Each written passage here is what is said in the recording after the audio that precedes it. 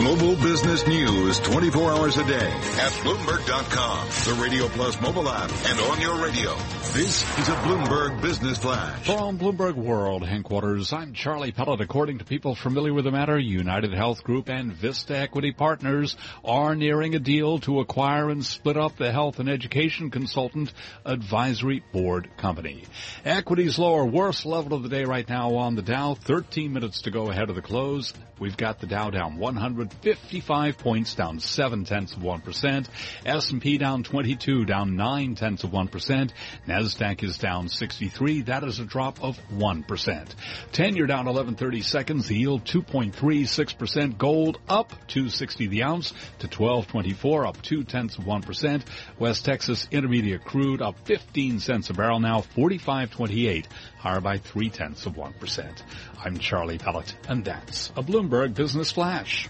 Thank you very much, Charlie Pellet. Well, the ETF report's coming up right here, and it's brought to you by BlackRock. Worried about market volatility, minimum volatility strategies may be able to help. Learn more, please visit blackrock.com/factors, prepared by BlackRock Investments. Here is that ETF report with Jenna Dagenhart. In the age of smart beta, one strategist is proud of his quote-unquote dumb ETF. They're like a basket of deplorable, if you will. They're the stocks that don't have good momentum, not necessarily high quality, and not low volatility. Vincent Deluard of INTL-FC Stone says the dumb ETF has been performing well whenever Trump does well. It has a lot of banks and industrials. The idea is that as more money flows into the smart beta picks, the rate of return on the dumb beta picks will have to increase. They will have to offer a higher equity risk premium to compensate for a lack of inclusion in the index. So over the long term, you should outperform by owning the stocks that the ETFs do not own. DUMB is not a real ticker right now, but Deluard hopes that will change. It's increasingly difficult to find tickers now because, you have so many ETFs, about 3,000 ETFs. So, a name like DUMB hasn't been taken yet. So I greatly encourage ETF providers to rush for it. That's your Bloomberg ETF report. I'm Jenna Dagenhart. This is Bloomberg Markets with Carol Massar and Cory Johnson on Bloomberg Radio. Money makes the world go round, the world go round, the world go round. Yes, indeed. Money does make the world go around. U.S. stocks, by the way, and bonds are trading lower today. We're seeing a correlation there. Hawkish stances by global world banks at play and the rise in yields weighing on stocks. With roughly 10 minutes left in today's trading session, let's hear from Jim Sarni, managing principal at Payden and Rygel, nearly $100 billion in assets under management. Jim joining us on the phone from Los Angeles. I believe you're in Los Angeles. I am, Carol.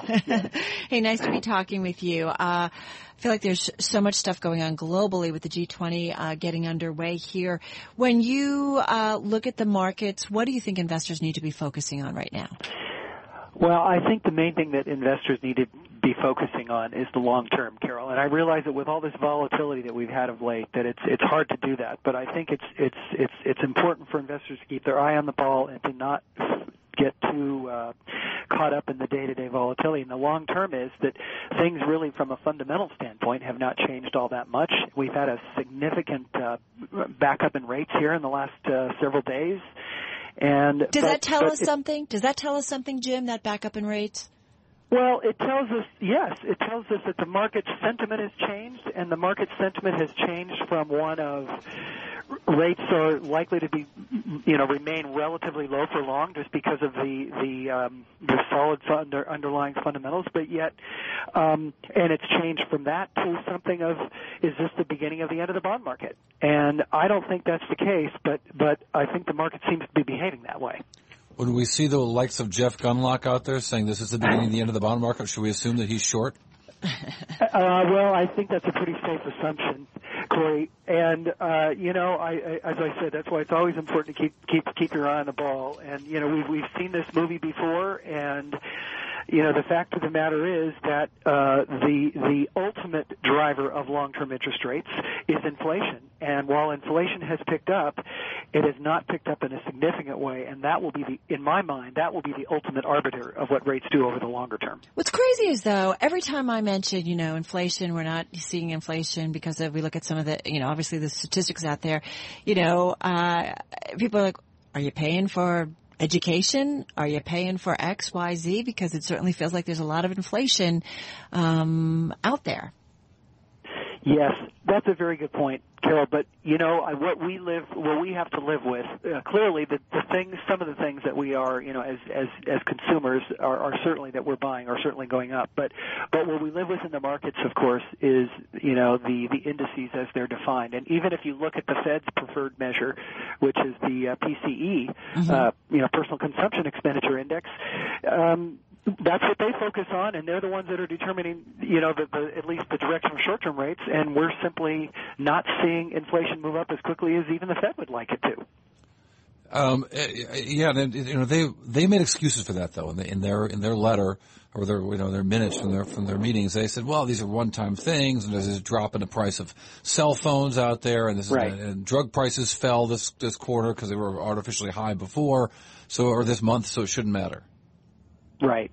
But even if you look at some other measures, there's a Cleveland Fed measure of inflation where it throws out the outliers, Cory, and by any measure, yes, there is inflation out there. There's no question that inflation is out there. But I think the important question is inflation likely to move up to get out of control? And while we are seeing inflation at the edges, notwithstanding some of these things that are outliers, the fact of the matter is wages, which are the primary, one of the primary determinants of the overall inflation rate, notwithstanding where we are in the employment market, don't seem to be moving up in a significant way. Hey, let me ask you, Jim, in terms of some of the moves that we've seen along the yield curve, what have you guys done differently in terms of strategy? I understand everybody's like, we're long-term, we're long-term, we're long-term. But are there any kind of strategic changes that you're making in terms of asset allocation and portfolio adjustments? Not in a big way, Carol. I mean, we've been a little bit on the defensive end in terms of duration, and it's not that we don't think that we're going to see rates rise. We've been, somewhat anticipating a so-called flattening of the yield curve, and in that long rates would not, when rates did start to move up, that it would be mainly contained to the short end rather than the long end. So we have had portfolios positioned for that, but we have had a credit overweight in portfolios in both the investment grade space and below investment grade space for quite some time now. And while we've made some changes at the margins, as markets have performed quite well recently, no big changes at the margin. We've been anticipating a slightly more defensive rate posture, in terms of a slightly shorter duration, and anticipating that the curve might flatten somewhat, as it has. And we've also seen a lot of funds moving to higher risk when it comes to the bond market and looking at more and more junk. I'm not referring to Illinois and their municipals, but I'm talking about corporate junk. And I wonder what your notion of that and if there is actual risk in that trade. Well, that trade being, movement to continued movement in the credit markets. I think that we are at a point in the market where a rising tide will not raise all boats. So with the proper credit work and knowing that all sectors will not go up, I think that the credit cycle has a ways to go. So in terms of any material pickup in defaults or anything like that would cause some sort of an end to the credit cycle, I don't think it's over. However, we've had many sectors move up pretty dramatically. So just from a relative return standpoint, some sectors, will continue to do well. Perhaps those are a little bit more defensive. But I think that continued investments in the credit markets and an overweight in the credit markets still makes a lot of sense, particularly if this rising rate environment continues. Just quickly, 20 seconds, Jim. You want to have exposure to Illinois, or do you?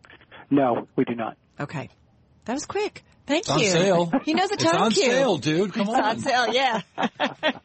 2 for 1. Jim Sarni, thank you so much. Managing principal at Payden and Rygel. They're a fixed income shop, predominantly nearly $100 billion in assets under management. Jim based and Payden and Rygel based in Los Angeles, and that's where we found him on the phone on this Thursday. Don't go anywhere. We've got the closing numbers on Wall Street coming your way in just a moment. Carol Massar, Cory Johnson. Together, we are Bloomberg Radio.